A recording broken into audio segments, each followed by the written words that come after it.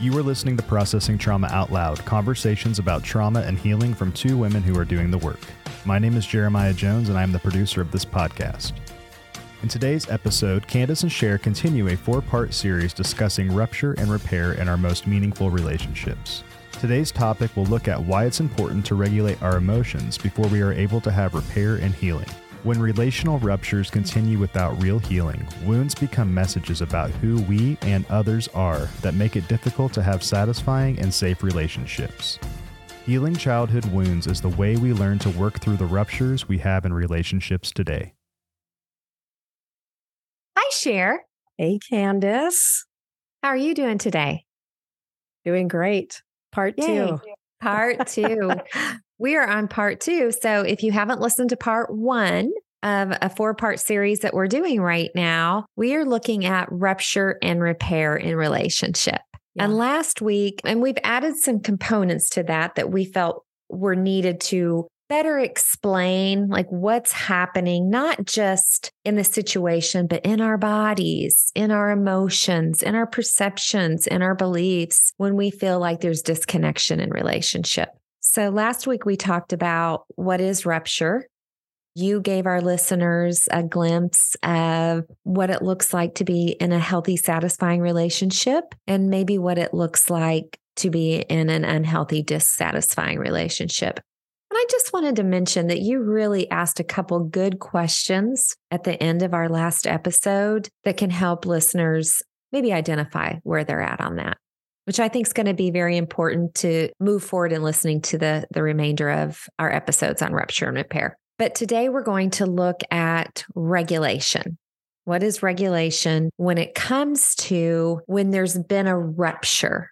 When we feel like there's starting to be a disconnection, or maybe we're mad at somebody or somebody else is mad at us, maybe just something feels off. What happens for us in our bodies, in our thoughts? What do we do? And why do we do that?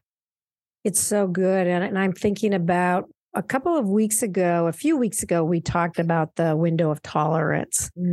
Again, the spectrum of from 1 to 10 of hypoarousal being the lower. And when we move toward hypoarousal, everything slows down. Mm-hmm.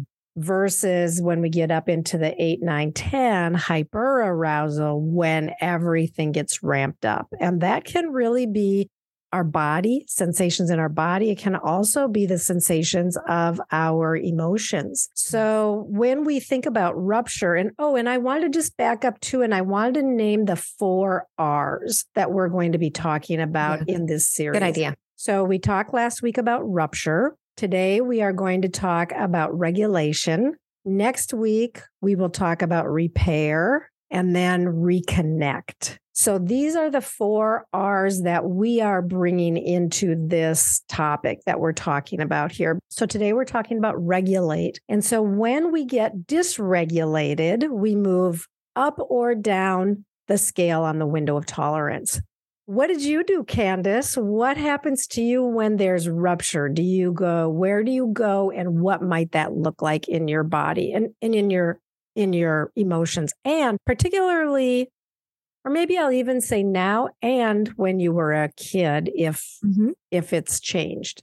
Yeah. Before I answer that question, I do want to say that we're talking about this in the context, and I believe there can be no real repair until we regulate. Because if we're in a dysregulated state, we don't even have the full function of our brain.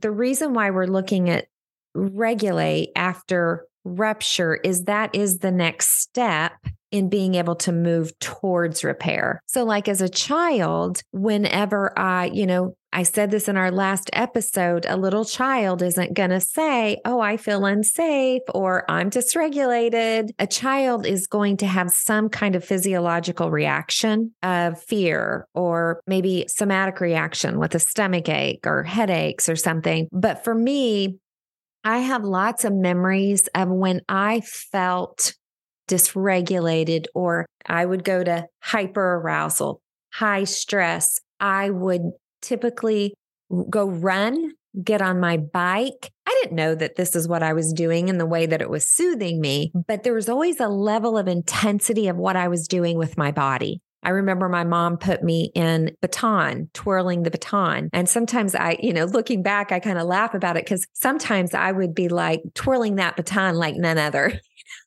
And I realized that there was some regulation going on for me when I was able to move my body.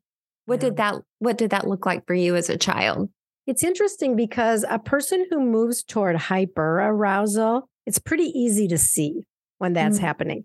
I think the person who moves toward hypoarousal can really be missed because what I would do typically is I would just wander off by myself, either to my room or, like you said, out into nature, climb a tree, or maybe be on my bike, but probably not in a way of needing to burn off excess energy as much as I'm numbing out. I'm shutting down. I'm floating away, literally. Mm-hmm.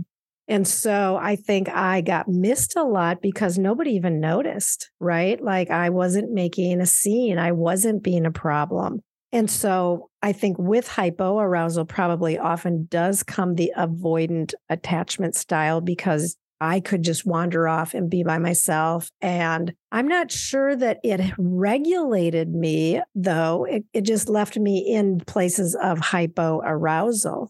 Yeah, that's what I did. I got quiet. I went alone to places where I was alone and where I could disintegrate. Mm-hmm. Yeah. And I'm wondering, I like what you're naming that you're saying. I don't know if it regulated me, but I still think there was some level that you were trying to find safety. Oh, for sure. Yes, absolutely. Yeah. Mm-hmm. As an adult, we can maybe look back at our childhood and possibly identify ways that we were trying to find safety and security, right? Yeah. But as an adult, what that looks like now is going to look different, right? But yet it's still coming from this place of dysregulation of either being hyper-aroused or hypo-aroused. Yeah. And like I have said in our story group, sometimes when people get dysregulated, they need space, right? Give me a little bit of time. I need to think this through, and I have said, hunt me down, come after me. Like, don't let me wander off and just fade away. And so that's what I need to. And I guess you're right. Like, I think those things did help me regulate, but it didn't bring repair. The rupture was still there. I went away. I was able to get regulated by myself, but it didn't actually bring me into the places of repair yet. Mm-hmm. Yeah, because that is one of the components of avoidant attachment is that you become self-reliant. Right. Oh, yeah. Mm-hmm. And that's what you did. Mm-hmm. I know for me, and I've named this before, coming through with attachment wounds of leaning towards more disorganized attachment, it makes more sense to me now. But, I would get that anxiety. And so I think that's where that energy came, right? That panic, that energy. And then there were times that I would want to avoid. So the capacity to flow in and out of that has been my journey of healing as an adult and looking at my relationships of, I'm feeling a little anxiety here. And being curious of what's happening. Where's my fear? Where am I not feeling safe? Or I do deal with, I'm out of here. I'm done. I have to navigate what that disorganized attachment looks like.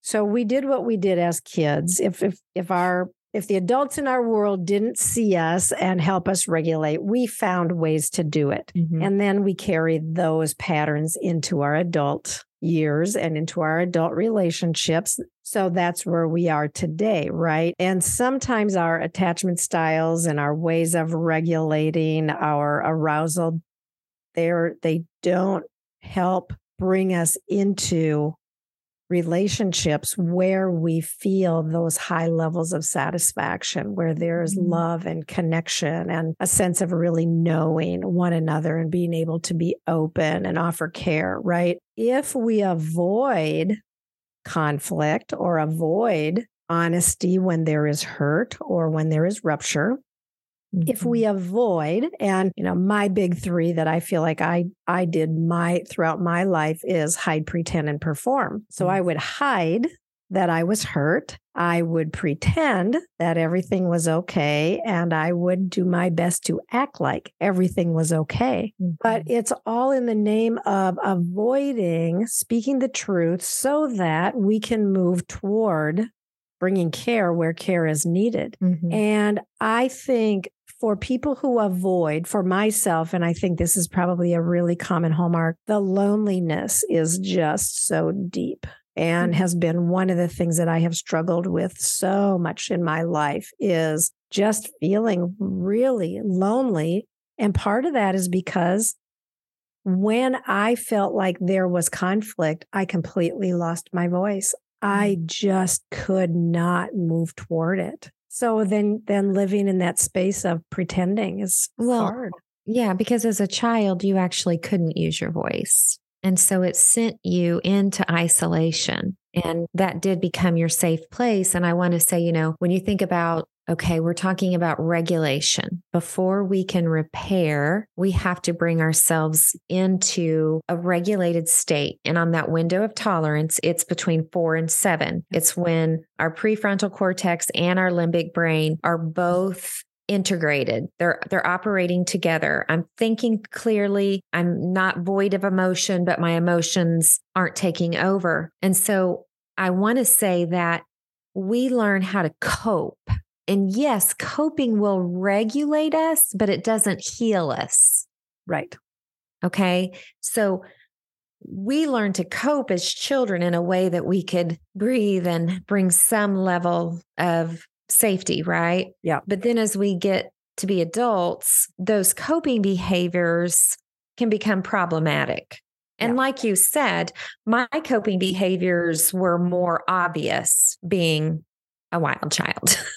Your coping behaviors weren't as more obvious, but they were still coping behaviors that did not serve you in your adult relationships. No, exactly. Have not served me. And, I think it's coming back again to, we want relationships that are very satisfying and full of love and goodness. And if we can cope and get regulated so that we can be present, that is a helpful step. It's not enough, because it doesn't bring us through the situation and help us find the repair. But we can't move toward repair until we have the regulation, because if I'm shut down or you are frantic, repair is not going to happen in that moment. So the regulation is really important. And we've talked so much about this, about the value of being seen, soothed, safe, and secure, and how beautiful that is when that comes from another person, but how also beautiful it is when we can offer that to our own selves, and how tragic it is, in a sense, when as little children we had to offer it to ourselves, and yet how good it was that we could. That dysregulated state, like you said, if we don't grab onto the resources that work for us to regulate, we definitely can't move towards repair. And oftentimes it actually causes more hurt. If you stay shut down and I stay anxious and reactive or impulsive, we're going to pile more on. And so that's why I had to work with someone to do this initially. I didn't even realize when I was getting dysregulated in the ways that I would get dysregulated, because my dysregulation and coping behaviors, I had an arsenal. I mean, I had the big three, but then I learned to kind of power up and be very productive, be very busy, start new things. And there again, it's kind of like what you said. A lot of those things look very acceptable in society, until I had really good eyes and really good ears and a very tender, kind voice move closer to me in that space. I don't think I would have ever seen it myself in the way that I do now. Yeah.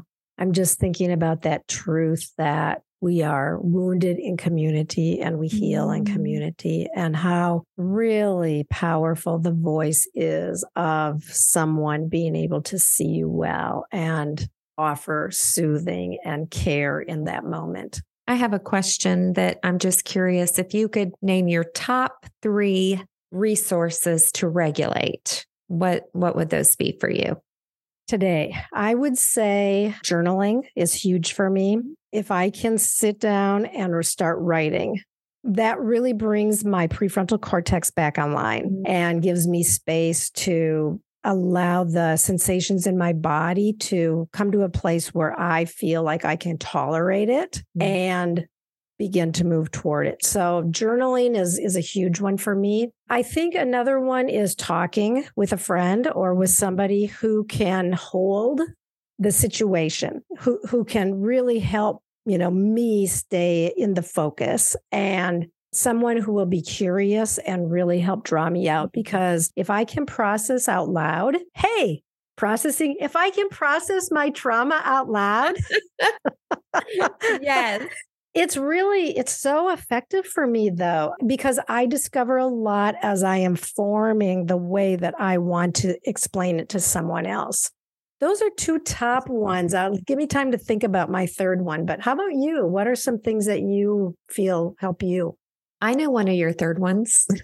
Okay. What's one of my third ones? Well, I do think that I've just noticed sometimes you going on a walk or doing yoga or something like that has been helpful for you.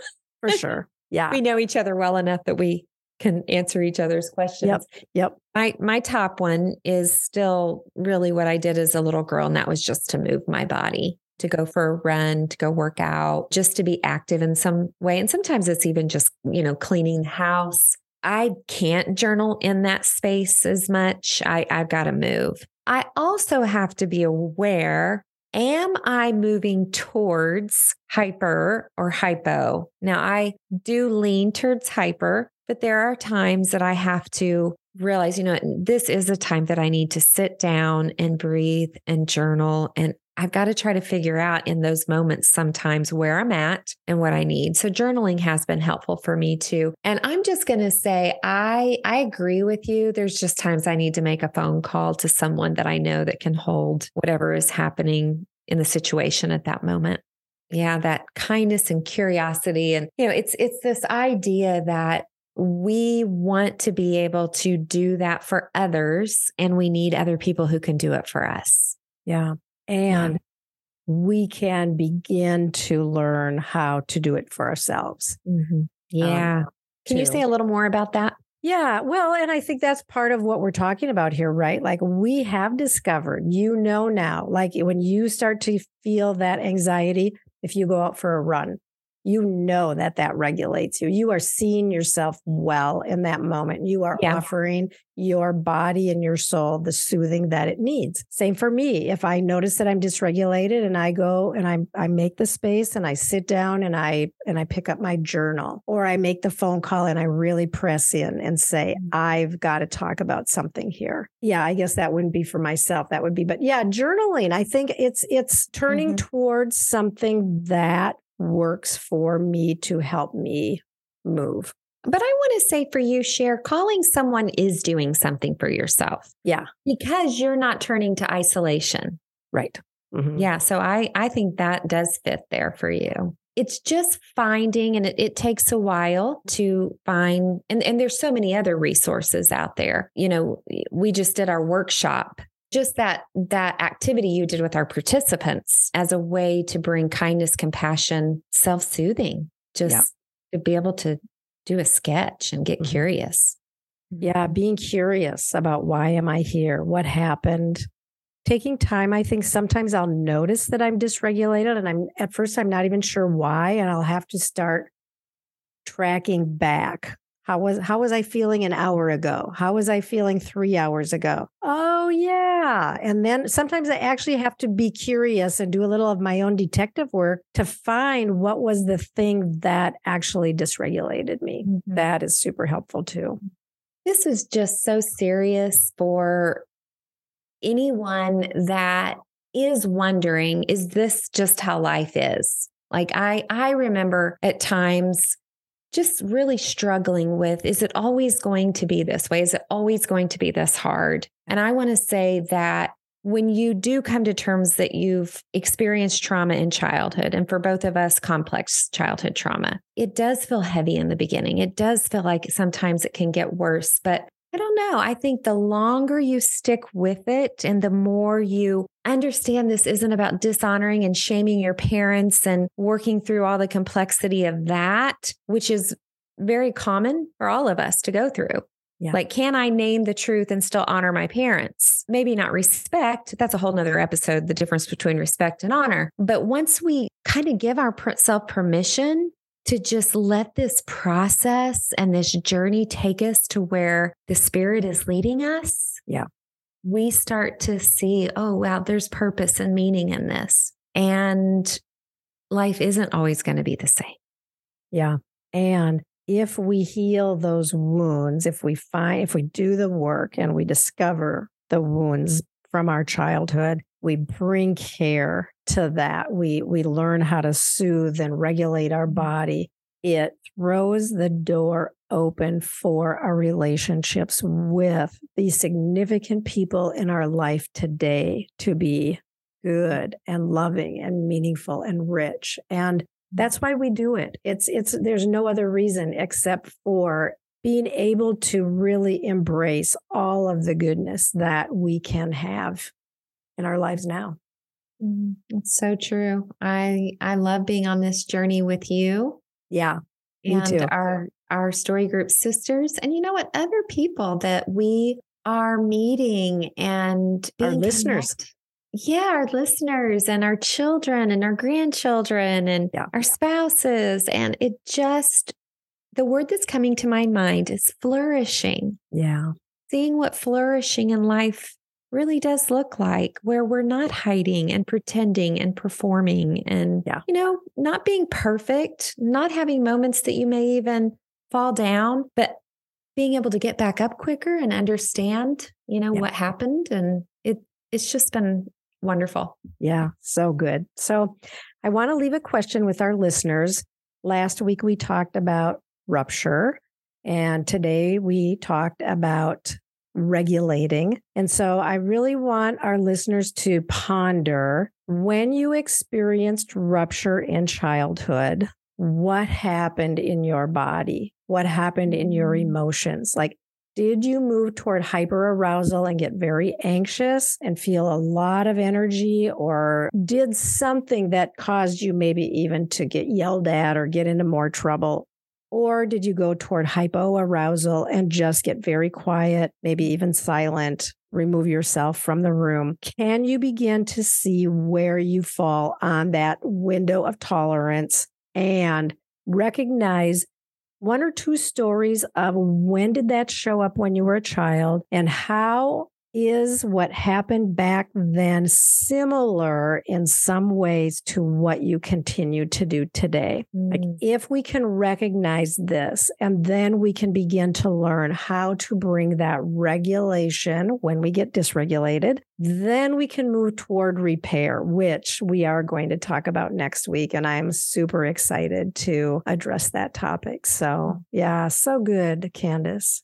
I want to say really quick, if we have listeners that are curious about doing story work, hiring a coach, or finding a therapist, we would be happy to have that conversation with you. And you can reach out to us at CandaceShare@gmail.com. Go to Processing Trauma Out Loud on Facebook. You can connect with us there. We want to know whether you work with us. We want to help you find someone. Yeah, absolutely. Because our lives have been radically changed by this process. And that's why we're doing this work that we're doing, which I love doing with you. Back at you, friend. Yeah. Hey, love you lots. Love you too. Good to be with you today. You too. Thank you for listening to Processing Trauma Out Loud. Make sure to check out the show notes for links to suggested resources and social media. Like, subscribe, and follow to keep up with our weekly content. And if you don't mind, take a moment to rate and review us. Your feedback is extremely valuable and contributes to the success of this podcast. Music was created by Caleb Paxton, and our sound engineer is Jeremiah Jones of Audistory LLC. We welcome you to join us for more conversations soon. Take care.